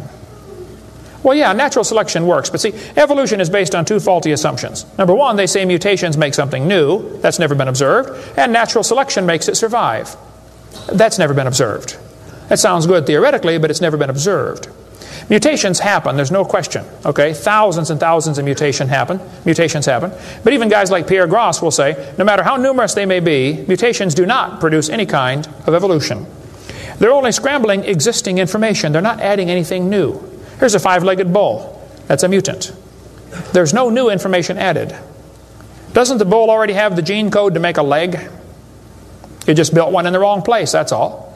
This is not new information. This is scrambled information. That's not new. Here's a short-legged sheep. He's the first one the wolf is going to catch. Go, boys, go. Here comes the wolf. Herman didn't make it. Here's a 2-headed turtle. That's a mutant. Not ninja, but he's mutant. He's going to freeze first winter. Nobody makes a double-neck turtleneck sweater. I've never seen one. I've been looking. See, a mutation is scrambling information that already exists. It's like you can take the letters from the word Christmas and get all sorts of different words, scrambling them up. But you never get Xerox, zebra, or queen. The letters aren't available. And a mutation does not give you new information. It scrambles existing information. This textbook shows the kids a 4-wing fly. Look what it says now, kids. You've got to be careful or you'll be tricked on this one. Normal fruit flies have 2 wings. This mutant has 4. This rare mutation, like most mutations, is harmful. Look what it says. Beneficial mutations are the raw material for natural selection. Oh, why didn't they show us one? Why did they show us an example of a bad mutation and tell us that good ones is how it works? Show me a good one. You know why nobody's ever shown a good mutation? Because nobody's ever seen a good mutation. One professor I was debating said, I know a good mutation. He said, people in Africa that get sickle cell anemia cannot get malaria. Wow, that's like saying if you cut off your legs, you can't get athlete's foot. Yeah, you're probably right, but that's not a beneficial mutation. They tell them evolution and natural selection go together. He says, this textbook says natural selection causes evolution. That's stupid, okay? Natural selection doesn't cause any evolution. Natural selection is a conservative process that keeps the species strong. That's all it does. That's all it can do. It has no creative properties. Natural selection, nature can only select what there is to select from. If I said, I'm going to go around the world, I'm going to try to raise a race of people that are over 12 feet tall. So everybody under 12 feet tall, we're going to kill them. Year after year, we kill everybody under 12 feet tall. Well, there's nobody to select from, is there? Natural selection can only select what there is to select from. It's a conservative process. If you worked in a factory that produced cars and your job was to check for defects, you know, kick the tires, slam the doors, etc., drive it around, and you caught every single mistake and you rejected it, how long would it take that process to change the car to an airplane? You say it'll never change it. That's my point. Natural selection is like a quality control. It makes sure the bad ones don't survive, but it's not going to change it to something else. Survival of the fittest does not explain arrival of the fittest. And by the way, survival of the fittest is what is called a tautology. Kids, there's a big word. You can learn this. You can use this one on your brother. A tautology is a sentence that means nothing. You can say, oh, you're speaking in tautologies. I'll show you how it works. You say, Professor, why did it survive? I say, oh, because it's the fittest. You know, survival of the fittest. Oh, how do you know it's the fittest? Because it survived. I see. Is that the way it works? That's exactly the way it works. That's stupid, folks, okay? Actually, it's not survival of the fittest. If a whale goes through a school of fish and eats 80% of them, it's survival of the luckiest. I mean, if a snake crawls into a bird's nest and eats 3 out of 4 eggs, does the snake select the weakest of the birds to eat? There's still an egg, man. He's going to eat them all. Okay? Then they do the thing with the fruit flies for the kids. They'll say, boys and girls, we raised flies in the laboratory, and we nuked them and microwaved them and x-rayed them, and we got these flies to have mutated babies. We got flies with curled wings. They fly around, bzz, bzz, bzz, couldn't go anywhere. They got flies with no wings. What do you call that? A crawl. You can't fly. They raised all these mutated flies in the laboratory and said, you know what, folks? Every fly we got was worse off than Grandpa Fly. Yeah, so? So they tell the kids, you see, this proves that flies have evolved as far as they can go. No, this proves you're messing up with perfectly good flies, okay? God made them right and you're messing them up. Now leave them alone, all right? This guy says we've got proof for evolution because flies in the north have wings 4% larger than flies in the south. That's proof we all came from a rock. That's stupid, I'm sorry. Then they tell the kids, boys and girls, today you're going to learn to think critically. Watch this sentence here carefully. Some kids doing this for homework tonight. Boys and girls, do you think humans are still evolving? Now what kind of question is that? That's one of those questions like, have you stopped beating your wife yet? Well, if I say yes, I'm admitting I did. If I say no, I'm still doing it. Wow. All right. Go back and look at the original question. Do you think humans are still evolving? Doesn't that question assume that evolution has happened? What if a kid doesn't believe in evolution? How's he supposed to do his homework tonight? That question does not teach him how to think critically. That teaches him what to think, not how to think. That's a Soviet-style indoctrination type question, and the textbooks are full of them. They're not learning how to think. And when the kid gets done with this course, he's going to think he knows how to think. But he doesn't. He knows how to be told what to think. Brainwashing at taxpayer expense. Quite a few lies in the textbooks covered in this one. We got a lot more in video number 4. Adolf Hitler said, "You let me control the textbooks, I'll control the state." What is in these books anyway? There's a lot of good science in there, but there's some poison. Professor Wilson at Harvard University said, "As were many persons from Alabama, I was a born-again Christian. When I was 15, I entered the Southern Baptist Church with great fervor and interest in the fundamentalist religion. I left at 17 when I got to the University of Alabama and heard about evolution theory. 1 year of college destroyed his faith." Philip Wentworth said, "When I went to Harvard in the fall of 24, I was not only a Christian, I was a candidate for the ministry. Then for 4 years I underwent a process of mental readjustment which shook my little world to its foundations. Through it all, one thing was clear to me. If I could reconcile religion with intelligence, I knew that I could go on into my chosen career fortified by the experience. If I could not, every consideration of honor would compel me to make other plans. In the end, I gave up the ministry." Scott wrote me a letter and said, "Dr. Hovind, until I went to college, my faith in God was sound. My college history class helped destroy that faith.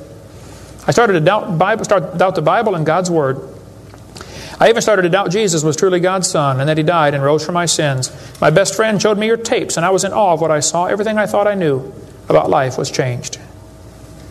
Praise God. People will sit home and watch a video that you will never get to come to church.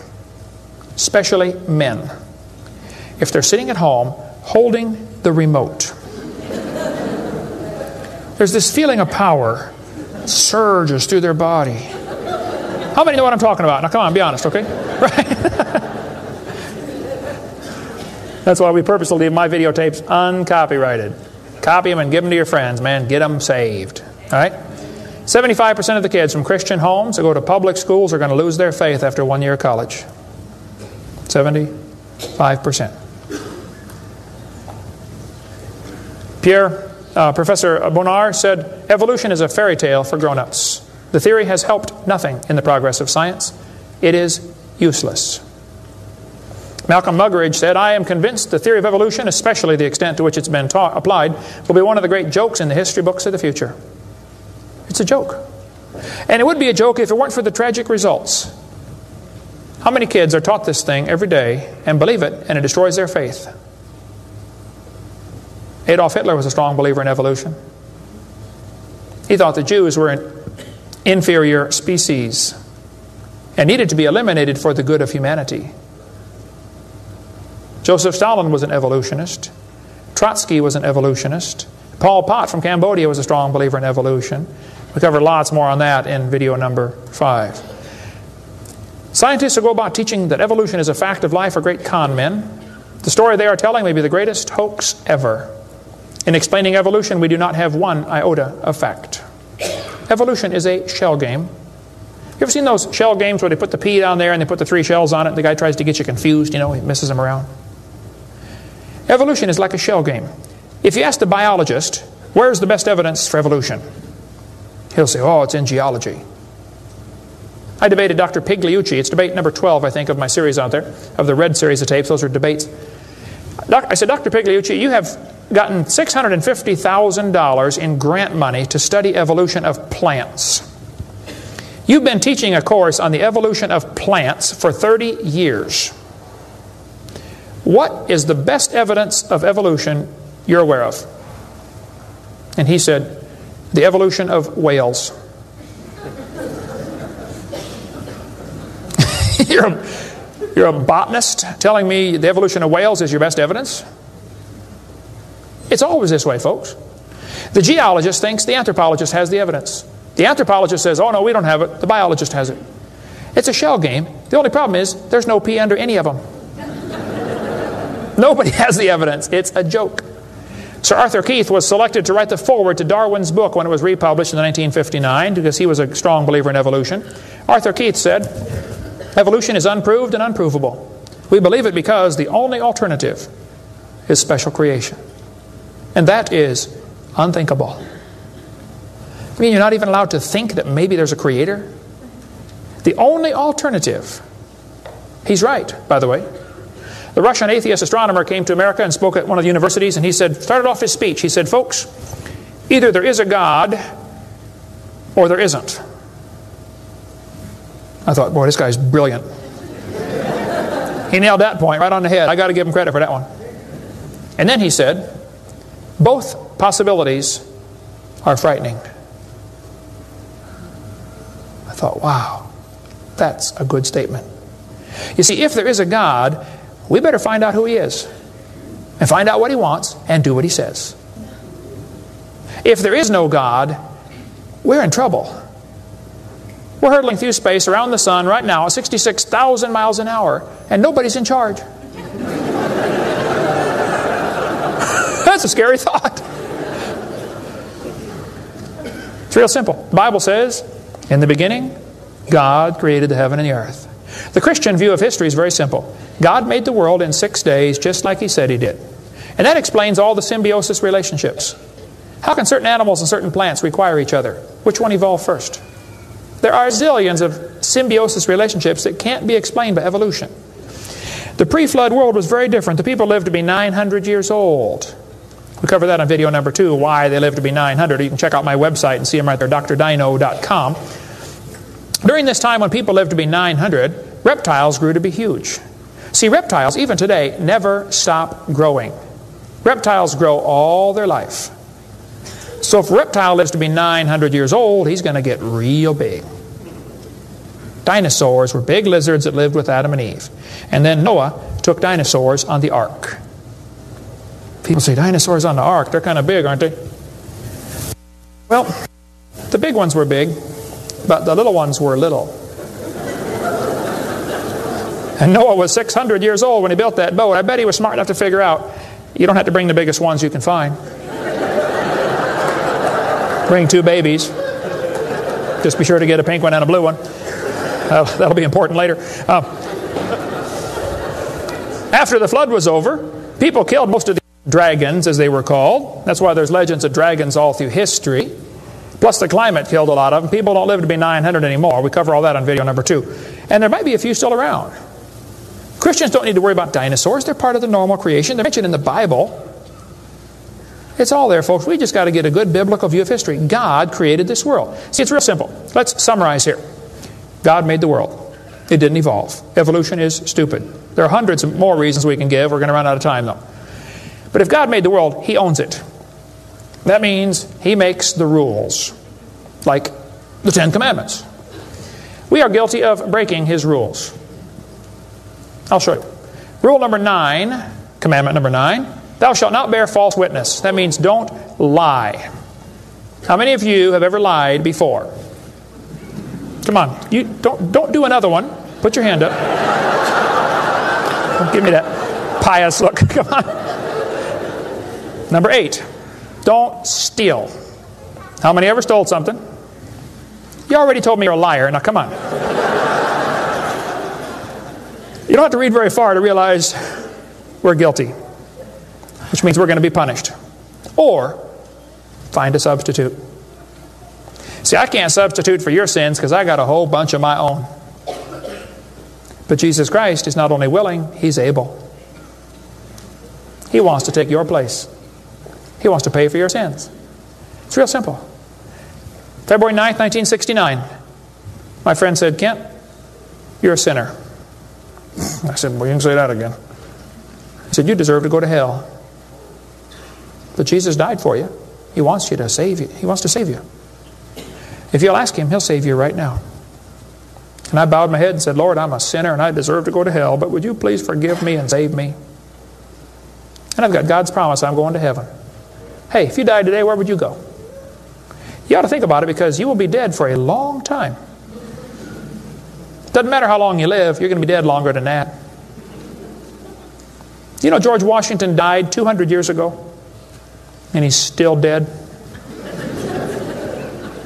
How much longer does he have to go?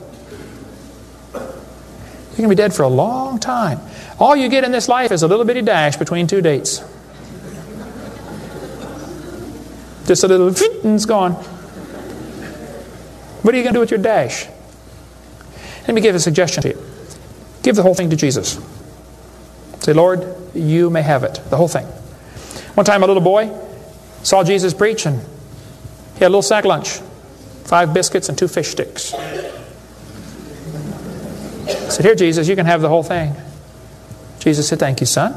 Everybody sit down, please. 5,000 men, plus women, plus children. We can assume probably 20,000 people. Jesus started breaking those fish sticks and bread up and making fish sandwiches and started passing them out to the disciples. And everybody sat down on the grass and they passed them out and passed them out and passed them out and passed them out. When they got all done, everybody was stuffed. You want another fish sandwich? Oh, no, I can't. No, man, I'm stuffed. He said, okay, disciples, gather up all the fragments. They got 12 baskets full of fragments left. That little boy came home from the meeting. Mama said, hey, son, how'd you like your lunch? Oh, Mom, you won't believe it. Was it good? Oh, it was good, Mom. You have any left? Hey, disciples, come on in here, would you please? See, he decided to give it all to Jesus. Now, he ended up getting fed himself. He's one of them 20,000 that got fed, you know. He could have kept it and got fed, or he could give it away and get fed. Worked the same either way. If you could learn to give your life away to Jesus, you will get a wonderful life. Plus, it'll bless lots of others. Some of you ought to quit worrying about knocking that dumb ball into the hole in the dirt and start worrying about who's going to heaven or hell. And you ought to quit worrying about getting a fancier car and a fancier house and start worrying about who's going to heaven or hell. Maybe God gave you that good job so you can give some money to missionaries. Not so you can build a bigger, fancier house. You know what we need in this country? We need a Christian Barney. How many kids in this town tomorrow are going to be taught evolution? On Discovery Channel, Nature Channel, National Geographic, textbooks, library books. How many? Thousands of them. And they're going to use dinosaurs, aren't they? Little 4-year-old kids get a book. Hey, boys and girls, dinosaurs lived millions of years ago. Isn't that what they say? Why don't one of you get yourself a purple costume? Get all the neighborhood kids together. Hey, boys and girls. We're going to sing now. God loves you, God loves me. He wants you in His family. If you'll ask Him now, He'll come into your heart, and of His family you'll be part. Shouldn't they learn that instead? Folks, somebody's got to reach these young kids. You ought to get some videos or something. My material's not copyrighted. You can use mine any way you want. Hey, what on earth are you doing, for heaven's sake? What are you doing for the Lord? I saw this tombstone the other day at a cemetery. Wayne Strickland, atheist. Hasn't died yet. He said, I'm a busy man, don't have time for this. I'm sorry, Wayne. You're going to have lots of time here coming up soon. Claims to be an atheist. Interesting. The Bible says the fool has said in his heart there is no God. Did you know God doesn't believe in atheists? Think about that one. Where would you go if you died? Now, if you're not sure you're going to heaven, you ought to give your heart to the Lord and get saved. If you are saved, you ought to find something to do for the Lord. If you want to get any of my video materials, they're not copyrighted. You can get a 15-hour seminar on creation, which lots of material on stuff, on creation, evolution, dinosaurs. Get some of the debates or the red tapes or the miscellaneous topical series. We want to strengthen your faith in the Word of God. If you're here tonight and you're not saved, or if you're watching this video and you're not saved, give me a call. I'll be glad to help you meet the Lord. Our website is drdino.com. Phone number in Pensacola, Florida, 850-479-DINO. We like dinosaurs around there. If you come through Pensacola, stop and visit Dinosaur Adventureland. If you get a chance to go on the cruise, we'd love to have you come on the cruise, and we'll talk more about dinosaurs and creation and evolution. Thank you so much for joining us tonight.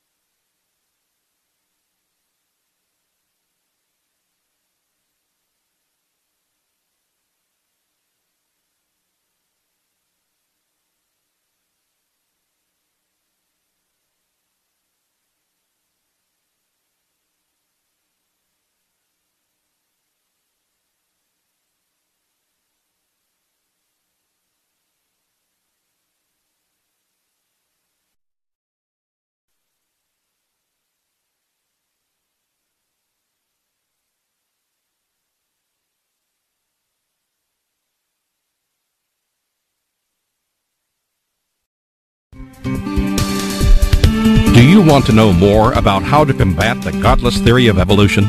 Creation Science Evangelism offers 4 great tools that help strengthen the faith of believers and win the lost to Christ.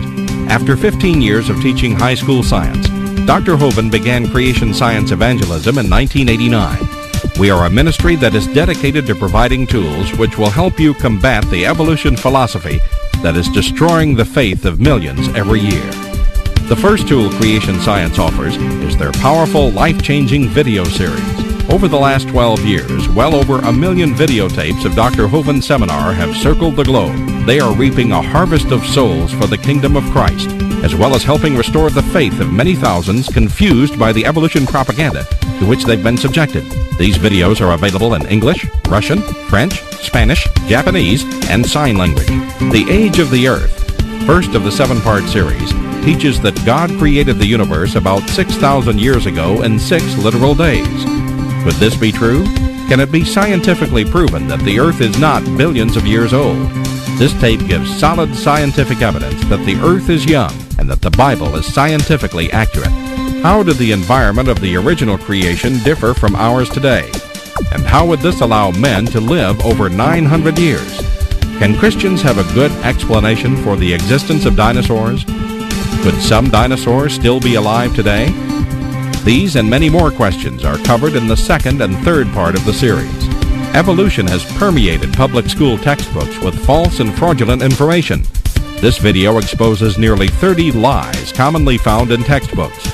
Every public school student, teacher, and school board member needs to watch part 4 of this series. Find out if you have been lied to in your textbooks. Discover the terrible difference evolutionary beliefs have made in the past as well as in recent history in our video number 5. Dictators throughout time have used their evolution-based philosophies to rationalize their brutal actions. Learn how evolution propaganda is being used today to prepare people for the New World Order. This is just a taste of all the information the 17-hour seminar series has to offer. Also available are college courses that expand on the seminars in great detail. For those who can handle a more confrontational atmosphere, our debate series is just for you. I said, now, Mr. Patterson, if you think the tailbone is vestigial, I, Kent Hovind, will pay to have yours removed. Dr. Hovind has debated a wide range of atheists and evolutionists all over the country, and you're sure to find these 12 debates very exciting. These would be perfect to present to that scientifically minded person who likes to argue their point. Our topical series includes exciting topics like why evolution is stupid, public school presentation, children's video about dinosaurs, the Bible and health, Leviathan, the fire-breathing dragon, and many more. Creation Science also offers a variety of visuals like the longevity chart, which presents the entire lineage of Adam to Joseph as given in Genesis. It's exciting to see exactly how many generations were alive at the same time. Hundreds of books on a variety of subjects, videos on incredible creatures that defy evolution, t-shirts, fossils, and more. Make Creation Science Evangelism the one-stop shopping center for your creation material needs. Our 2 websites, www.drdino.com and www.dinosauradventureland.com, provide our second tool for evangelism. drdino.com is packed with lots of information, from charts and graphs to articles and frequently asked questions. This is also where you will find more information on all of the products CSE has to offer. Dinosauradventureland.com is great for the kids. They can play lots of fun games and see unusual rides and activities located at Dinosaur Adventureland in Pensacola, Florida. Thousands visit our sites regularly to gain insight into God's creation. The third tool available to you is the live seminars conducted by Dr. Hovind and his son Eric. Since 1989, Dr. Hovind has held seminars and debates in hundreds of churches, schools, and universities in 49 states and 30 foreign countries. His fast-paced, illustrated seminars cover diverse topics, such as evidence for a young Earth, how long Adam lived, dinosaurs living with man, where races came from, radiometric dating, and much more. Our fourth tool is the new, exciting Dinosaur Adventureland. Many thousands have come from all across America to visit our museum, creation bookstore, science center, and theme park, where God gets the glory for science. Our unusual swings, rides, and activities each have a science lesson as well as a spiritual lesson. Captivate everyone from age 4 to 94.